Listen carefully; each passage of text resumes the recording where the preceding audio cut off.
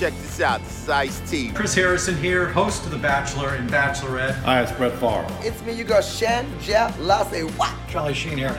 It's me, Raven Simone. Real life Peter Griffin here. This your boy D Howard. What up, though? This is Big Snoop Dogg. It's your girl, Nene Leakes, honey. This is Flavor Flav. Representing on this new situation called Cameo. Ladies and gentlemen, welcome back. We've got the Cameo Handshake.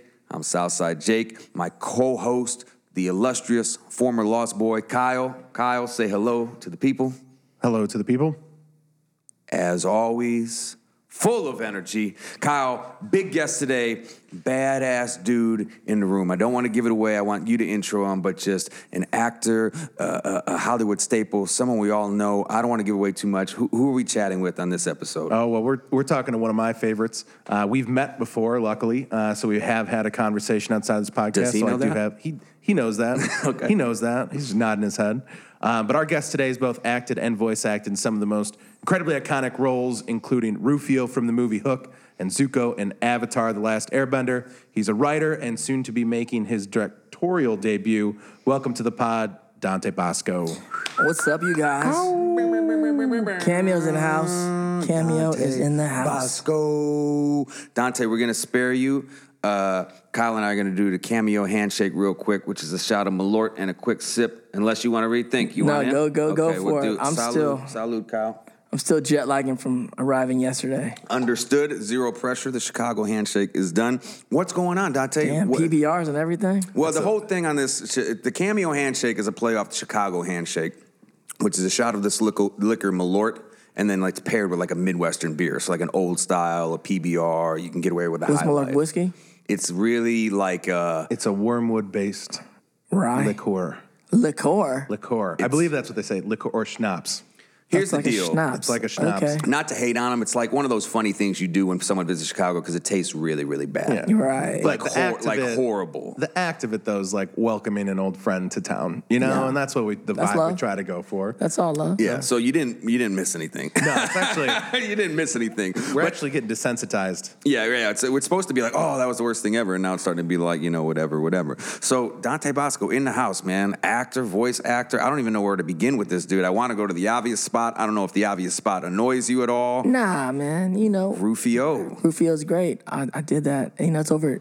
God, it's pretty crazy because like 25 plus years ago now. And I've been an actor in this town for over 33, 34 years now. It's crazy. How old was Rufio? How old were you when you did that? I was 15. 15 on the nose? I was 15. Were you still in high school at that point? I was still in high school. Pretty crazy. I started acting when I was 10, and then I was in high school and I did Hook. And, I was like a young, idealistic kid that was just hustling hard since we were kids. Actually, before me and my brothers and my sister came to LA, from the Bay Area originally. Before we started acting, we were actually breakdancers in the Bay. Yes. So it all started, we all started as B-boys. And we came to LA to dance, and then as soon as you get to LA, a lot of cats know, this is an acting town. This is a movie town. So you end up kind of getting in that lane, and we end up taking classes and kind of getting really involved in that side, and that kind of led to Hook when I was 15. So you started acting when you're 10. Are you doing like commercial stuff, or are you really acting? You kind of just got a toe in. Was Hook the big break, or did you have like anything big before that? Yeah, I did stuff before that. I mean, television, commercials, films. I've worked a lot. I was like one of those kind of like stories where, you walk in your first audition and you book it. Like that was like part of my story. And then, and I just continued. I worked a lot before Hook, actually. I'll always be, in a lot of people's eyes, just discovered by Spielberg. And that's great to have that on the resume and people to think of me that way. But the reality is I did a film before that called Perfect Weapon with Jeff Speakman for Paramount. Tons of TV shows. Sinbad was just here talking about Fred Savage. I was on Wonder Years, the first. Oh, wow. Yeah, Gonna have to stop That's like the right first there. show I remember Please watching. dip into that. What do you remember from Wonder Years? Tell me about the Wonder Years, because that was kids. my jam. Yeah, my jam too. I mean, it was I was recurred. I did a bunch of episodes the first season of the Wonder Years, and the people that really know the show, they know. Like one of the memorable lines I did was when they're talking about sex education, and they have the teachers drawing like the uterus and stuff. And he's like talking like, what are Texas Longhorn? Yeah. And they're like talking about the ovaries. Like, does anybody know what these are? And I'm like, the ears? Exactly. It was like the ears? Yeah, right. And so I'm Googling this right now. Yeah. I'm trying. It's like unprofessional. Is there a clip out there? I found it. I don't know the rules. I don't think we should play it because I think there's rules on like there's what rules you or can play something. on. Yeah. But we will. Okay. I've got you. This doesn't help the podcast, but I've got you queued up. So for as soon as it's over, audience, go Google. Dante Basco, Wonder Years Sex Education. It's on the YouTube. Yeah, I'm on there. So I mean, my memory of that is like young Fred and Josh, and we were all kids, and it was the 70s, and at this time we were in the 80s, and so I just remember when we went to the set, it's like, I'm a hip-hop kid, and we was just being hip-hop and stuff like that, but then when we get to the set of Wonder Years, they put us in all like 70s tighter pants, and couldn't do like we all had breakdancing Converse. and that, huh? Everyone had Converse on, you know what I'm saying? Which would have been so fly right now. Now, yeah. Today's fashion. Now it's just like, hipsters. you're going to give me a throwback like sport coat jacket, not sport coat, but like, he had that Jets satin jacket and the skinny jeans. Some skinny jeans or and corduroys. the PF flyers. Yes, PF flyers. Yeah, totally. If I was wearing that right now, it'd be over with. But back then it was like, You're like, if I was in that right now, I'd be so uncomfortable. I wouldn't even know what to do with myself. Well, you and me probably still. But yeah, back then you wanted like, where's my Jinkos and my starter's jacket? Yeah, Get this tight stuff out of my face immediately.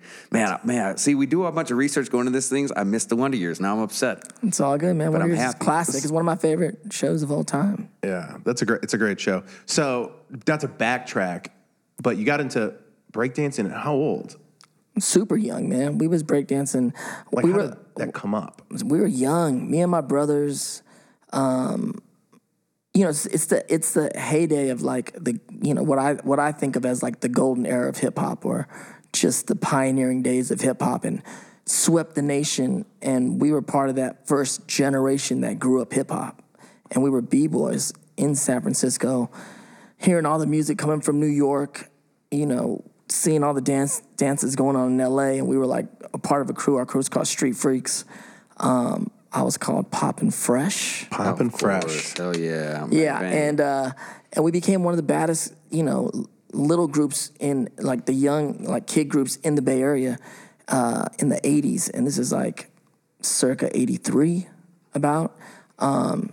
So funny now because like, people, we grew up through the eras of East Coast, West Coast, through now like from, backpack rap to trap rap to drug rap. Like there's so many different south, north, everything. But it was like back in the day, it was like, nah. It was like whatever song came to you, that was the jam. Mm-hmm. Yeah. And it was like, we would all do routines to the same songs. We literally showed up at breakdancing contests, and it was like, you'd have to mark on the on like the sign-in form like what you did a routine to, because it was like 4 songs. Right. It was like, what did you dance to? Everyone's gonna be Egyptian doing Lover, the same. Yeah, Jam right. on It, Exactly. White Lines. Like there was like just a handful of songs, that came out, and so one by one we get new songs. But we were kids. I mean, our group. My mom did some stats on us one year before we got to LA. We had won like 30 plus breakdancing competitions on the weekends. Then we ended up getting picked up, and we started dancing professionally for the San Francisco 49ers and for the Oakland A's. And then we got scholarships to the San Francisco Ballet Company. We started studying ballet and was a part of their breakdancing group, San Francisco Ballet Breakers. And so we did all that, and that led us into, saying let's jump out of being, these pseudo, bigger fish in a small pond and jump into like the ocean that is LA. Let's go to LA. And we moved to LA, and like, then I was 10. At that age, I was 10. So, like, all that stuff happened before I was 10. So were your parents hip-hop heads? Or, like, as a 10-year-old, I know you're drawing stuff at 10, but for someone to, like, encourage and be like, oh, this is normal. His B-boy posse's going to, like, how'd your parents let that slide? I'm fascinated by my parents and being like, they just allowed us to just do all kinds of stuff. My mom had us always involved in so many things, from, like, cultural dancing to martial arts to just regular tap jazz, like, gymnastics, like all these things, because she just wanted to kind of keep us off the streets from our neighborhood, we live in a cool little blue-collar neighborhood called Pittsburgh, California, so Pittsburgh, no H, Pittsburgh.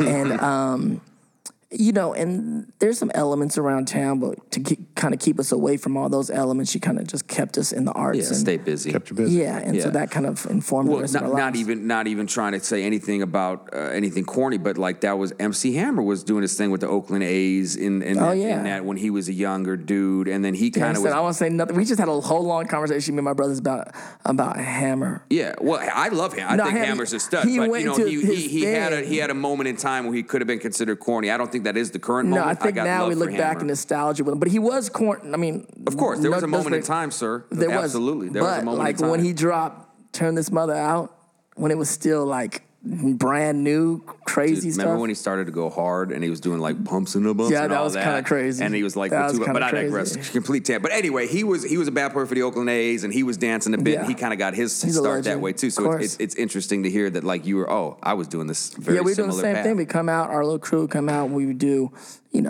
third inning, sixth inning. You kind of like come out little on times top of the dugout or whatever. Yeah, you kind of perform for the crowd. Yeah. It's cool. I'm a Bay Area boy. Actually, the great thing about it is, I've been in LA longer than I was in the Bay, so I'm a Dodger fan now. So. Right. But it's different, different leagues. But they brought me back to Oakland to throw out the first pitch. Oh, nice. So dope.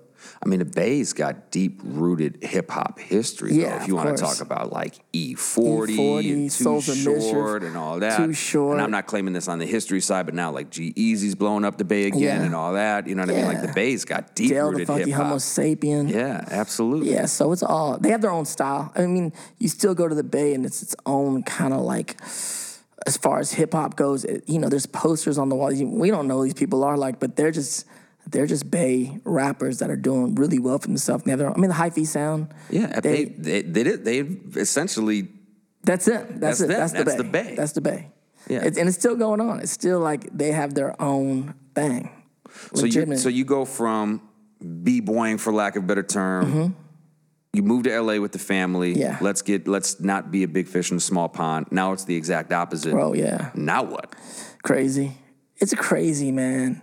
I've been thinking about it a lot lately and writing about it because I have a book coming out in November called From Rufio to Zuko, and it's kind of a trip. I mean, I still feel too young to write a book like that.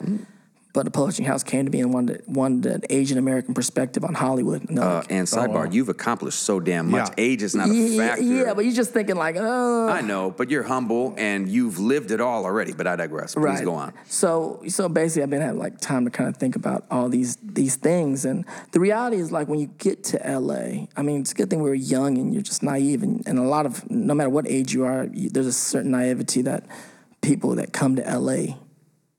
This town's full of the dreamers, right? Tinseltown, baby. Yeah, and so, but the other reality is like as you get older and more experienced in towns, like no, you're not gonna make it. Like no one's gonna. The odds are against you. I mean, stepping into town, you're like easily 1,000,000 to 1 shot. I mean, more probably. I mean, when you think about it, it's like you're just not gonna make it. That's not. It's probably if you're a betting man, like your odds are way against you. But like we're all here. And it's like, I made it. Like, a lot of my friends made it, and then as you go about it, it comes less about making it or whatever that actually means to you or your family or the people that you care about trying to prove something to. And it's more about just, it's that old sentiment of it's the journey, but it's your life. Like, go live your life, man, Yeah, I love that. I think you get some good information to put in that book, philosophically, if it's not just a fact mission, but, a book about all of the things you've done, but how you think about it. Like, I mean, that resonates, Yeah. I think both Jake and I pursue some sort of creative passion, like mine might be improv and sketch and his is voice acting and rap. Like, I mean, we get that mentality. And it's like, as long as you're pursuing, you're happy with it. Like, yeah. Because there's also all this luck there's a lot of luck involved, you know what I'm saying? And none of us can say like we haven't been lucky or fortunate. And but the reality is the better you get, the luckier you get, for sure. Yeah. And there's also a way in this town where you start to create your own luck. If you kind of like follow your heart and you start kind of creating your own avenues and everyone, I mean, look, I'm an Asian actor that came to town where in a time that no one even knew what. I was more than $1 million to one shot. I was probably like 10 to million to one. There's no roles. Every time I talk and do a keynote for a college or an art school or whatnot, and, every keynote, every TED Talk is about overcoming some insurmountable odd. That's what all the keynotes are about, and that's great. But coming to LA and trying to conquer LA is like the 10 million to one shot. Like literally, like we were just talking to Sinbad when he was here, and he's like, "Damn, this dude is part of Black Hollywood." Because I was. Right. Because there was no Asian Hollywood. That was it. There was no Asian Hollywood. It's just like, to a certain degree, if you're not white, you're black, and that's who we all were. We were just doing that. And not only that, you got to go beat white kids out for the white parts. Like me getting Rufio was me beating white kids out for that part. Right. And so you can look at it in any way. There's a way of like trying to take all the negatives and turn them into positives, because the other way around is you're just gonna dig yourself in a hole in this town. You know what I'm saying? And so the very reason why you're not gonna make it is actually gonna be the very reason why you make it. You know what I'm saying? Yeah. So that's really that's the magic you gotta kind of figure out, like. Because the reality is you're not going to make it. But if you figure out exactly why you're not going to make it, you can actually turn that into the very reason why you do make it. Yeah.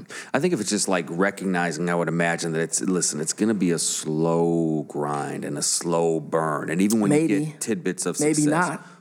Well, maybe not. Well, like Rufio wasn't a slow burn, right? That was boom, right? But then like to have a trajectory, because you've had a decade plus career, way more. You know what I mean? So I'm saying like, the consistent slow burn. Right. Like you didn't go from Rufio to like, oh, now I'm Brad Pitt. You know what I mean? No. It's a long play, and some people you got to do stay that. the course. It's like basically the whole thing. You just can't. You just got to run your own race. Yeah, we all have a lot of friends. We all see everything.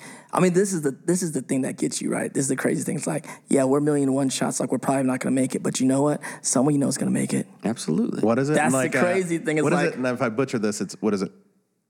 Preparation and opportunity equals luck, or luck and preparation? Preparation. Oh, man, I don't know the math equation to that. Preparation. What's the algorithm? I don't know. I'm going to have to Google it. But yeah, you got to be prepared. Like, if someone asks, you're an established cat now, but if someone asked you right now, hey, come to the Comedy Store and do a 10-minute set, your ass would show up because you've been preparing your whole life for that. You know what I mean? Like let's say the last couple of years. Well, whatever. I'm just saying, when you're fully prepared and you're not faking the funk and you get an opportunity, that's when you can shine. You know what I mean? Like, that's what I know. Like, if someone said, hey, come do a 5-minute set right now, I'd pull the zip out and I'd give it to the DJ. I'd be like, boom, give me give me my 3 songs right now. I'm well rehearsed and well prepared. Yeah, I mean, you were working on those skills at that young age, whether your mom put you in there, you and your kids, or you and your siblings. And then you went to Orange County High School of the Arts and Music and Theater.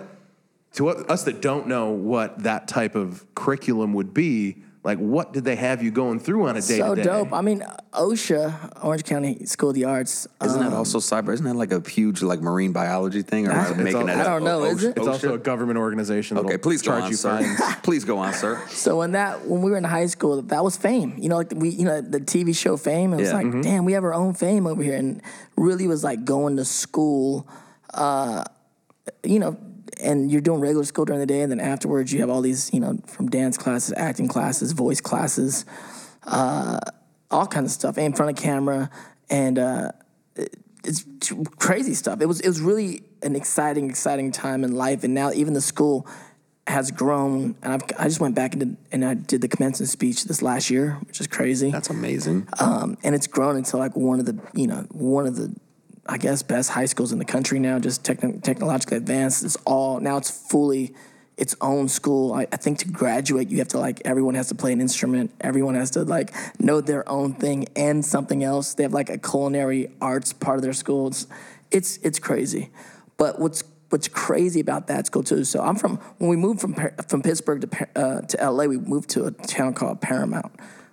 Which mirrors a lot of Pittsburgh, very blue-collar town. So people that don't know what Paramount is, it's like Compton, which a lot of people heard of, and then if you come down the 710 freeway and you exit Rosecrans, if you make a right, that's Compton. If you make a left, that's Paramount.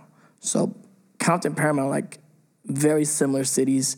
I'd say Compton's more black than Mexican, and Paramount's more Mexican than black. but that's where we grew up. And so at that time in our lives, it was all going on. This is the 90s. NWA was, the number one band out there. They're from Compton, from the neighborhood. Our football team, the Paramount Pirates, were like back-to-back CIF champions. And like Easy would come to the football games. MC Ran would come to the games. It was like a crazy time, but also it's the height of,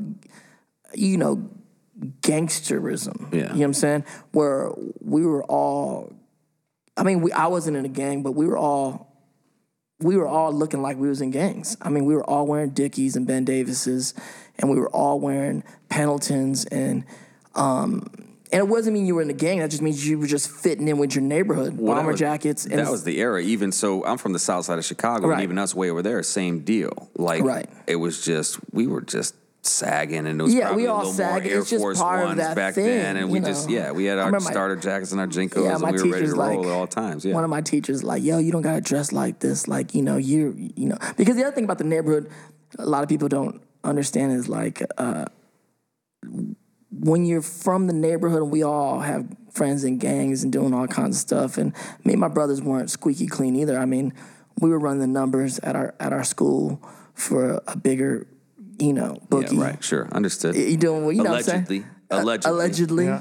And then, and actually how I got to OSHA, ironically, is because in the middle of Hook, we got caught.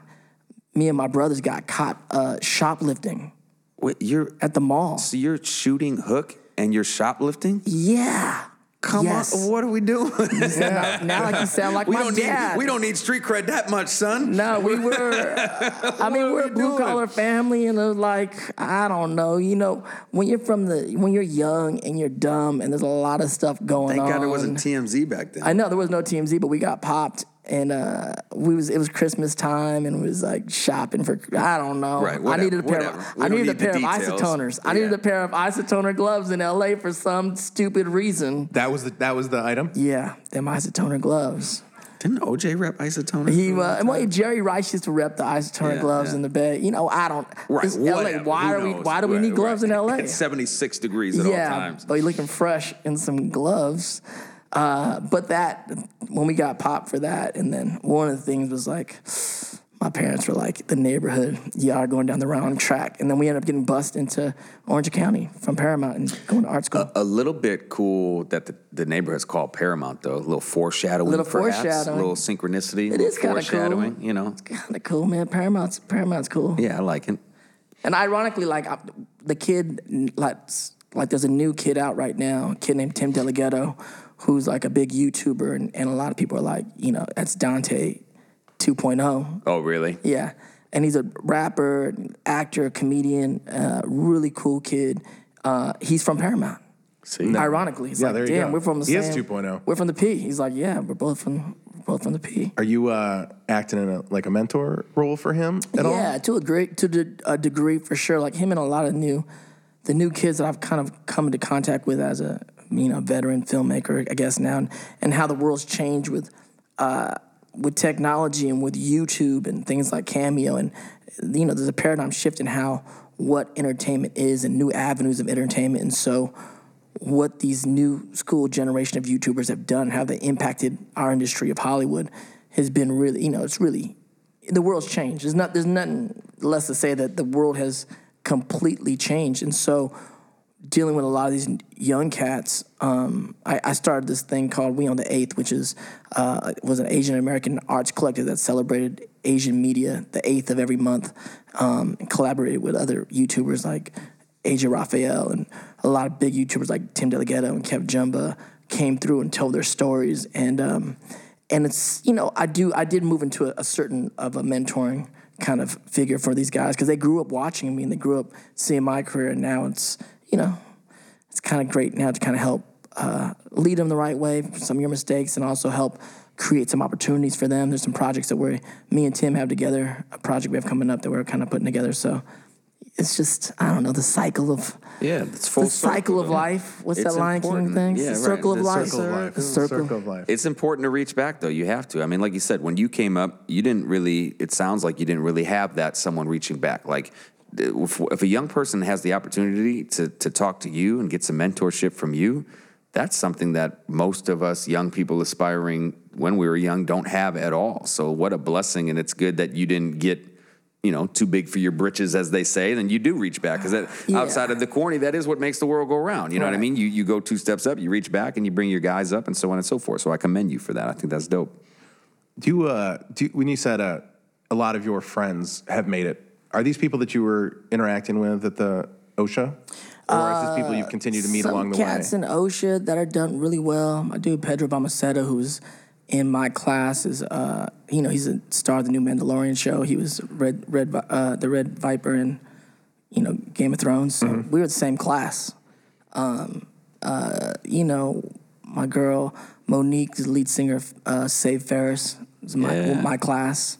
There's cats like that, but then also just along the way. I mean, it's easy for people like, well, yeah, now you're like a celebrity and you're just hanging out with celebrities. Like, of course you guys all made it. But I'm like, yes, and no, there's friends that you meet down the way that, yeah, we're all in the same rooms now, and we've kind of seen each other come up, but we didn't like know each other and hang out. But like, I was hanging out last night with my dude Apple from Black Eyed Peas. I've been down with the Peas since we were kids going to clubs together. The pre-Fergie Peas. Yeah, there was the hip hop Black Eyed Peas. A little harder.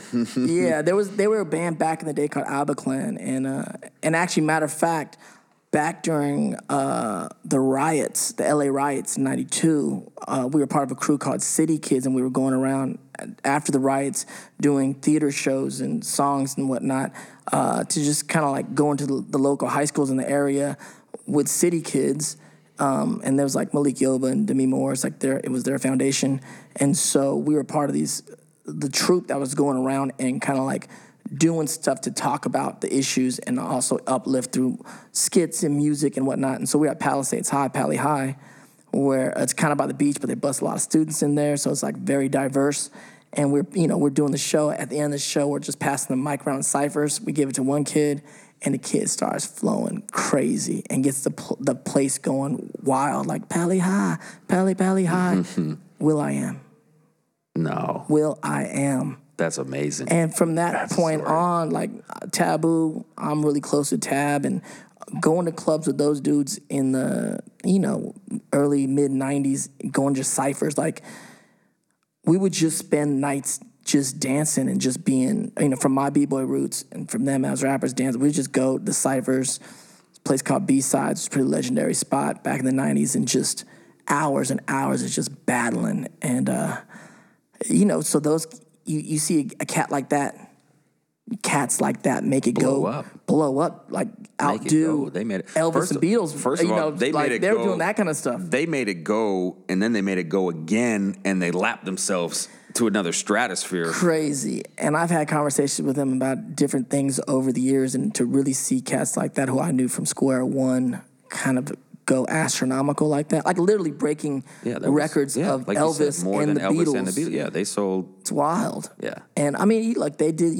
they went from, like you said, like our hip hop roots, and then they kind of went and did. Yeah. Which I'm not knocking, by the way. I'm different. just saying they were almost two groups from layman's terms. Right, you grew up with them. I just know them from complete fandom. They were like, oh, this is some hip hop, and then it was like. Did you hear the latest stuff they released?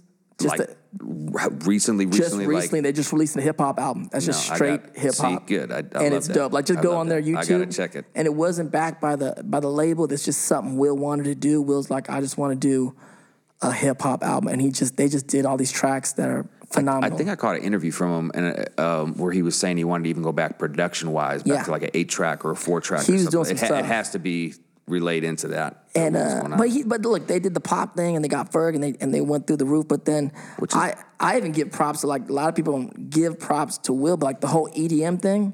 I mean, that's Black Eyed Peas brought EDM to America. If you listen to the last, the end and all that kind of stuff, because Will was doing that to us when we was hanging out, just going to clubs and whatnot. This is like the late '90s, he would start DJing and he would just start playing. And we're hip hop. LA is very segregated. Like, if you're doing hip hop and R&B, like, that's all we want to listen to. It's not like you're in Chicago where you can go and it's like hip hop, and then there's like deep house, and there's like, we don't got all that stuff. If you're doing all that stuff out here, you're either at a rave or you're at a gay club, or like in the 90s, if you at a popular club, we're just doing straight up and down hip hop and R&B. In the 90s in Chicago, hip hop and house music were synonymous. Obviously, the and genres New York were different. too. New York but also. Like hip hop in Chicago is house music. It's one and the same. Now, obviously, that's not true, but you know what I mean. They were so intertwined, we weren't like that. and that's how it would be at all times. But the Black Eyed Peas did come out of the small house scene that was in LA because they were housing and stuff like that, and they brought that to hip hop. And I think that formulated, because all of a sudden we'd be at parties, and then Will would jump on the turntables and start spinning, electro music. Yeah. And we'd be like, what is Will doing this again? And then it kind of made its way into the Black Eyed Peas sound. And then they were so big, I know in my heart that helped open the door for EDM for America, Will.i.am. And it was like never talked about in that way. And you're like, this dude was doing, if you listen to the end, that's an EDM album that hit in America first before any of the DJs came. I just feel like you've had a front row seat to so much over your years. To a degree. I think that's a special thing about being around town and just kind of being in the room. I love going out and being social, and I have a big friend group that everybody knows everybody to a certain degree, and there's weird things we were talking about, man. It's so strange that people just don't know how LA works, at least in my generation, right? Because how Hollywood works is like high school, right? So all the people coming up during your generation is like your class, the class of whatever year you graduated. And so when you look back, all of us that kind of came up together, whether you guys liked each other or not or whatnot, it's just, now it's 25 years later and people are still here. But the hip hop scene and the acting scene was so connected in the 90s, right? And no one really put the dots together in the right way. So if you remember in the hip hop parade video, oh hey, right? Like my dude David Faustino's in the video. People are like, why is David Faustino in the Naughty by Nature video? Okay, so big hip hop head, right? Matter of fact, he had a club called Ballistics, which was an 18 and under club, a teenage club. Dangerous. No, but it was the illest club in Hollywood. So we'd all go to the club, and at that time, Eazy's there, Onyx is performing, Grand Puba's performing at a teenage club. But who's in the teenage club? So Bud Bundy is throwing it with his boys, right? Nick Adler, who's his dad. Adler's like classic dude from LA club scene. His kid Cisco. Cisco's his brother. Cisco and Swayze. Yeah, and so all those dudes. So, but who else is in the room? Leo DiCaprio, Tobey Maguire. The Basketball Diaries is in the room. Yeah, everyone's in the room. The Basketball Diaries is in the room. That's our generation, what's going on. Other crazy, like Soleil, like Punky Brewster. Like, when you look at these things, it's connected, right? And I was hanging out, I remember years ago, I was hanging out doing tracks, and Brian Austin Green was a big rapper. He's little known, he had an album, Brian Austin Green, but Brian Austin Green. That's news to me. Dope ass, also a super dope producer and rap. As a matter of fact, he did a lot of the early demos for the Black Eyed Peas, for the Far Side. Like people don't understand the connection of, because it's all Hollywood, right? So it's like we were hanging out with the rappers hanging out with the actors. I'm a b-boy. In my life to this day, I still consider myself a hip hop artist that just became an actor and a filmmaker. It sounds like, just by where the conversation naturally flows, that you're obviously hip hop first and acting second from a passion perspective. Yeah, I studied acting for over 20 years. I'm an actor, and I think like an actor, but I grew up in a hip hop generation. And what does that mean? When you the first generation that grew up hip hop, it was our counterculture thing. You know what I'm saying? Yeah, it was a punk rock form. It was a punk rock form, and it was like, especially being like where we grew up in a person of color, and my dad's generation, my grandfather came over World War II, my dad was Vietnam, and all like the Filipinos from that generation, and a lot of people of color trying to assimilate into American culture, which is ultimately white culture, right? for better or worse. And it's just not something they were trying to do. That's just the American way. By the time the 80s came around and we were coming up, it was kind of the first time we're like, we're kind of going to swing. Yeah, we've got options. We got options. So when you go into hip-hop, we're going to look at it in a different way. We're going to see it from a black experience. We're going to really embrace our ethnicity and our, you know what I'm saying? Like, we're not black, but how they, that time during Afrocentricity and tribe and native tongue, it was like, well, what are we from? What's our thing? And so it was just a different perspective. So now it's like, there's a lot of us hip-hop heads that are in our 40s now. This is the maturation of hip-hop. Like, where are we at now? Where's the culture at? What's the conversation? It's still part of the perspective of everything we do. And then we're still in the middle of it. Because like you said, the OG hip-hop heads are 50 years old right now. Yeah. The oldest of G's hip-hop heads are 55, 56. You know what I mean? So time will tell, right? I suppose. And so it's interesting. I mean, even with like Jay-Z's last album, it's like, I don't think it was for everybody, 444, but it spoke a lot to me because it was grown folk. It was business. the maturation of hip-hop. It was grown folk rap. And it was like, I mean, there's not a lot of bangers, but guess what? There's a lot of cats out there that got bangers for the club. So he was just talking to me, though. You know what I'm saying? Yeah, we don't need a club song from Jay right now. That being said, I'm sure it's going to. We'll take it. Yeah. I don't know if we need it. So speaking of evolution, you just got back from filming portions of your directorial debut. Yeah. Would that be qualified as your directorial debut? I guess that would be. Yeah, I would say it is, yes. Because you've done music videos. Yeah, I mean, I've directed. I mean, no, I'm an actor, man. Yeah, I'm a producer. Done a little of everything. So we've done a little bit of everything. I mean, as far as like helming as a director, like this is my first film. Cool. And what's that experience been like? Because you're working with your siblings too. Yeah, all my brothers, my sister. It's called Fabulous Filipino Brothers, and it's something I co-wrote with my brothers, and it's really just kind of a platform for them, in a lot of ways, and telling this kind of cool story. We developed this story that's, it's based in a lot of different stories in our life, even though it's really fiction. It's not really autobiographical or anything. It's just based on these stories from our lives. And I pitched it as this, like, my big fat Greek wedding Filipino style meets Pulp Fiction. Yeah. So Windex there's a pitch. Automatic weapon. Right. Well, actually, not the violence of Pulp Fiction, but the calamity of Pulp Fiction. Plus, it's me and my brothers, four of us, my real brothers, and the movie takes place in 4 vignettes, and it's like a linear story told out of order, somewhat like Pulp, and every story has like twists and turns and just crazy stuff that goes on. So, influenced by those films. So it's exciting. I mean, I don't think being a director has ever been my dream. It's not like I'm an actor and I produced I think 6-7 movies now, and I do love producing. I love getting a lot of like-minded people in the room and talking story and creating something cool. But directing, I don't know. I'm not like some auteur trying to do something brand new and fresh. I'm just trying to. A lot of ways I tell there's a lot of great directors like that I love that are so.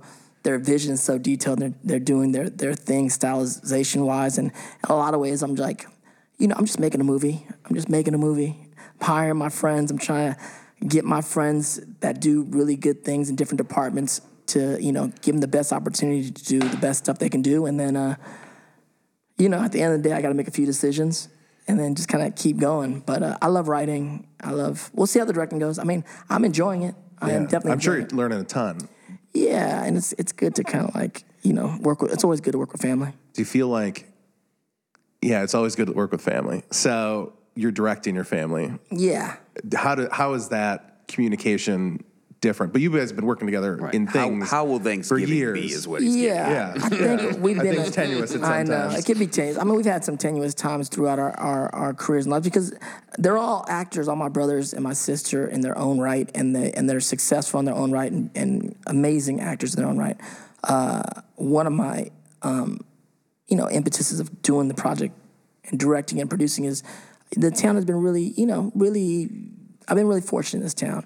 And I wanted to give them a stage to really do what they do best. You know what I'm saying? So we set up the film in a way where everyone can kind of shine in their own way and things that we know that they've done in classes or whatnot that they may not have been able to do on film yet. And I wanted to give us all the opportunity to do that.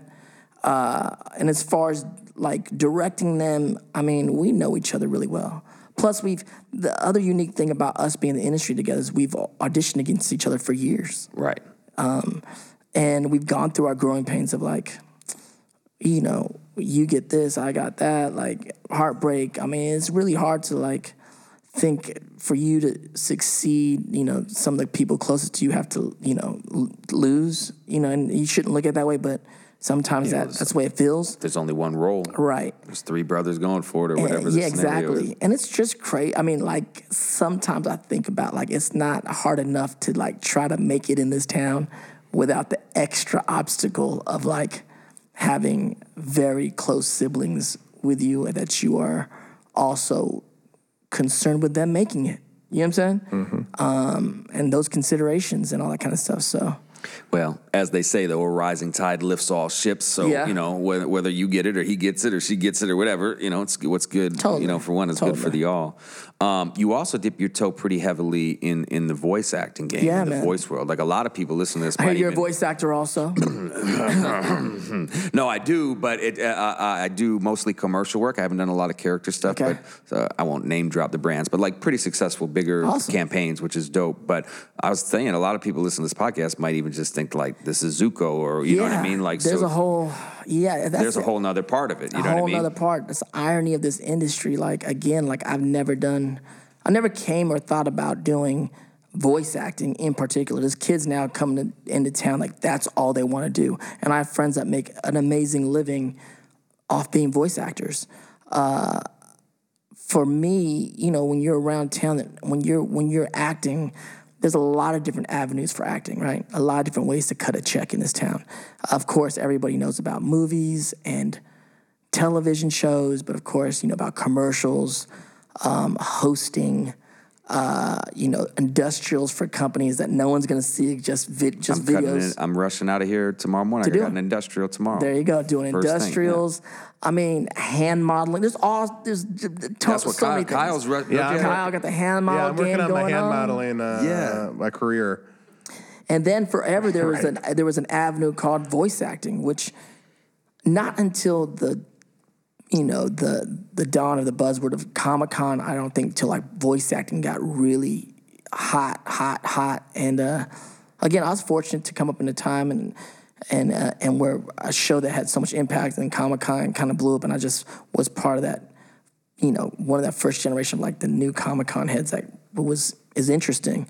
But I've been fortunate that way too. I kind of walked through a door, and you know, sometimes I always tell like, you know, young kids, like sometimes you're supposed to have a plan.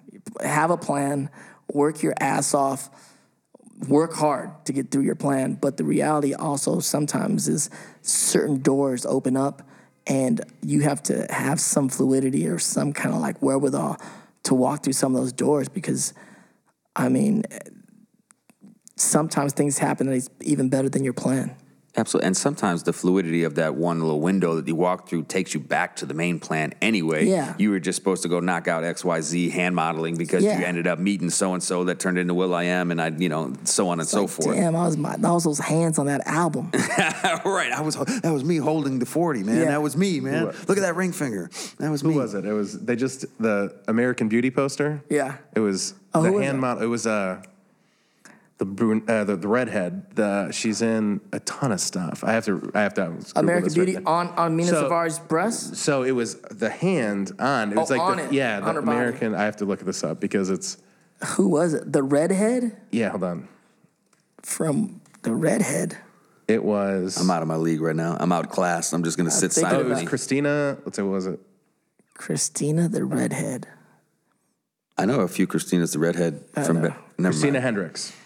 Christina Hendrick, I know that name, but how do I? Oh, when she's just holding the rose up against the body or whatever. Yeah, I know that shot. And I was like, I was thinking like Zoolander the whole time with David Duchovny with his hand in the glass case. Yeah, I mean, it's a weird town. People get known for, I don't know, doing weird things. I mean, the reality is my voice in the voice acting world has gotten pretty popular. It's just my voice.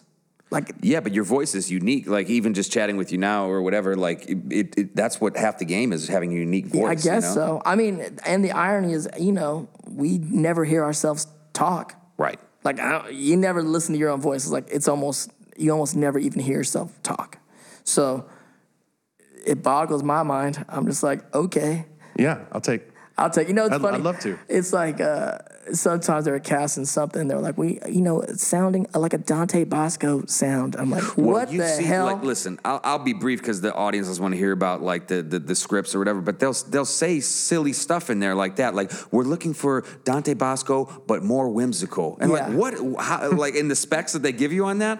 And I'm like, what does that mean, man? And then you go down a Dante Basco YouTube rabbit hole, and you're like, I can't talk like a Dante Basco. I don't know. I don't know how to talk like a Dante Basco. It's hard. There's a fine line in this town about trying to give them what they want, and the reality is, like, even me being on the other side of the table, now casting and producing, we don't always know what we want. You don't know what you want. And the reality is, it's like you gotta like do you. You gotta be authentic, right? And you can be malleable a little bit to the left and a little bit to the right. No, you gotta be malleable. Like if you get direction, like you gotta roll with it. But that being said, like I can't go into tomorrow's read trying to sound like you. I just can't. I gotta be me at all costs. I had this conversation. Like I was in a late night situation.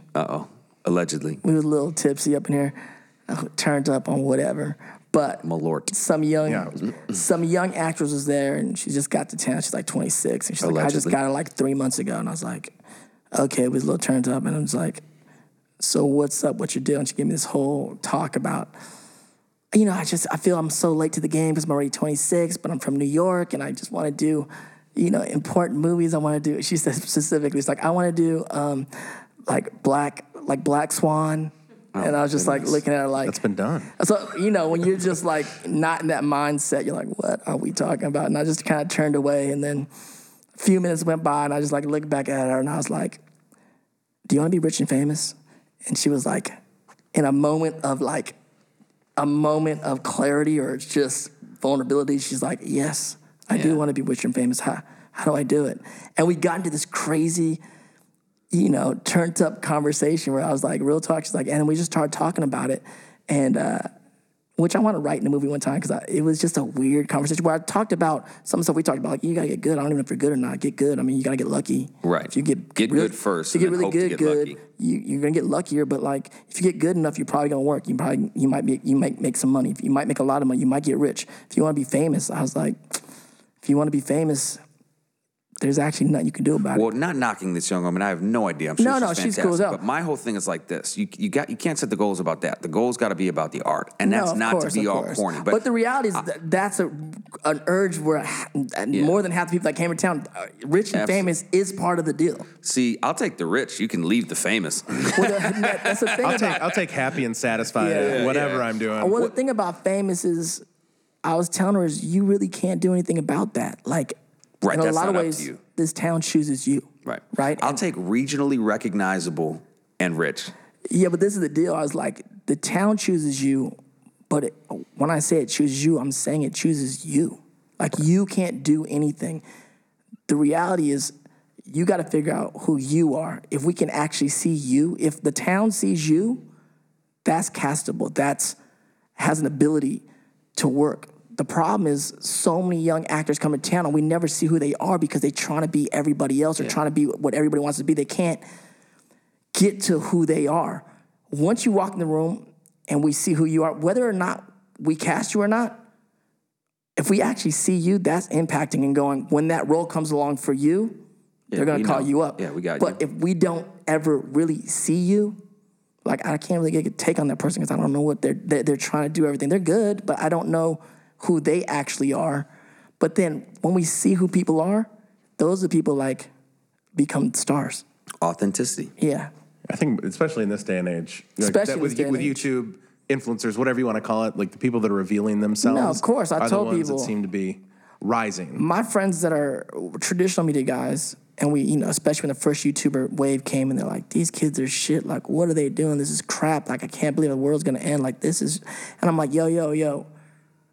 And because I've been around them, and you got to start becoming a student to new stuff, right? And you're like, you're messing up what you think quality is. You guys are thinking it's the camera or the lights or all that, but you're not seeing that kid as the quality.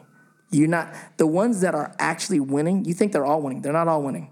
The ones that are super winning are working harder than everybody else, and who they are on camera, whether it be real or perceived, they're the quality. Like, look at who they are, what they're doing, why their audience engages with them, and how they engage with their audience. That's the magic of that, and it's not all this other stuff. And consequently, guess what? The more they work, the better they're getting at everything else. So it's like, you better catch up because they got the numbers and we don't have the numbers. Yep. You know what I'm saying? It's a wild, wild west right now. Yeah, it does seem kind of like the turning of the tides a little bit, and I'm not knocking any of the youngsters or the social media influencers, but there is a little bit of like a shifting of the guard from like these, I've got 90 million YouTube views, and then you got like a traditional studio actor or somebody else who's like 40 and he's like, I've done 9 movies, but I don't even have an Instagram account. You know what I mean? I feel like we're at like this weird I think the thing that you got to look at is they're both putting in work. You know, absolutely. Like whether you're a content creator on YouTube and you're doing 20 videos a week, you know, you're spending 40, 60 hours editing. And they're like different. Those things it's a different time. I mean, we all thought it was one thing, entertainment, and it is entertainment, but they're two different forms of entertainment. We thought it was the same thing, but we're realizing it's a whole different kind of, social media is a whole different kind of entertainment. And it needs to be treated as such. It's a crazy, I mean, this is one of the things we talk about. So it's like, the average kid today will watch, still watching TV and films. They'll go watch Infinity Wars. They'll go watch their favorite shows maybe 2 hours a day. Guess how long they're on their phone? No, all day, every 12 day. hours a day. You ever accidentally look at the thing on your phone that shows you how long you've been on Instagram or whatever? You're like, oh shit, I've been on Instagram for 19 hours. The reality is we're watching more Instagram than we are watching TV. But that's what they say though, like crazy. This is a deep dive for another time, but like bite-sized content is all the rage right now. Like create long-form content and then break it down into smaller, like all the way short, to digestible Jake, we was at, short, they flew digestible us podcast. and me and a bunch of my friends out to the Fortnite championships a few months ago. Nice. So we're in New York, Arthur Ashe Stadium, playing Fortnite, right? So Fortnite, for people that don't know, is like 100-man, 100, and it's like a King of the Hill kind of thing. But we're doing duos, so it's like 50. We're doing pro-am, so 50 celebrities and 50 pro Fortnite players, and we all get matched up with a pro, and we go. And, all these pretty big stars out there, especially young cats, they don't care about none of us. The fans came out, dude, these gamers are mobbed. We have esports. And we were just tripping. We were just on stage like, damn, the world has done changed. This is crazy. We have esports personalities on Cameo that just crush, that do way more. I mean, all the NBA, the Golden State Warriors have an esports team. Who would have thought that we would be watching Lakers, video games? I know. Like literally us sitting in the living room watching your friend play Seg and just kind of being annoyed till you get a chance to play some stuff became... I mean... If crazy. I could go back in time, if you go back I'm like, I played those games that much. I played the same amount of time they were playing, but it wasn't a career option for me. I was like, I got to go do something else. $3 million. It was crazy. We were like, this is crazy. All the kids that showed up from all over the world, it's like just showing up at the championship. They had to, to register, qualify to get in. Just to get in, like the last place is getting $50K. Yeah, and it's last place. It's global too, because I mean, like you're looking at the audience of those things, and you don't, like a movie, it's in one language. These kids are young, man. These kids can play from anywhere. I'm in the elevator, like, driving up to your room, like, whatever. And you're like, hey, man, you playing? Yeah. He was like, how do you feel? Where you from? I'm from, like, this part of England. It's like, anyone else from that area went? It's like, no. It's like, you're the best Fortnite player that side of England. He's like, I guess I am. I'm like, yeah, I could tell for sure you are. That's crazy. It's crazy. He's like, man, my mom told me she pulled me out of school for this last week just so I can train. I'm like, damn. Train. I'm not knocking. It's trippy to hear the word train. It is training, and I compliment the craft, but train, like, oh man, I should have trained harder. Oh man, it's been great chatting with you. We do a little thing at the end where we just kind of rapid fire a couple questions to you. Just we covered so much stuff. Let go. People want to know a little bit more sometimes. Let's go. And then I'm gonna start with a selfish one. Restaurant in L.A. Mozza. Mozza? Go to Mozza. I'm going to tell you a quick one. If you go to Mozza, Mario Battelli's restaurant, go to the back bar Monday to Thursday, and they have a special menu for the back bar, like a 3-course menu for a set price. Yeah, for you. Take a note, Sammy? For you. Amaro bar. Not just go. Not for us. No you, reservation. Go to the back when you go in and just go to the back bar, sit down. Amaro, and there's a menu. You get 3-course meal for like like $35. Give me a quick, like, aha moment or like, oh my God. Because like you've been in it forever, you probably don't get starstruck. Maybe when you're younger, maybe it was a Robin Williams or like when were you like a pinch me moment, like holy I mean, moly. I would never trip on any actors that I when know I was you wouldn't. younger. You're cool as the other side of the But pillow. I'll tell but you, then you know was that moment. There was a late night spot back in the day we used to go to after the clubs called Ed DeBevick's in Beverly Hills. Yeah, and, we got him. And there were, you have them? No, yeah. So we had Ed DeBevick's was open there. yeah. And so I had booths everywhere. And so I'm there like 3 o'clock in the morning. I used to like write poetry there. And then all of a sudden, Jodeci walks in. Yeah.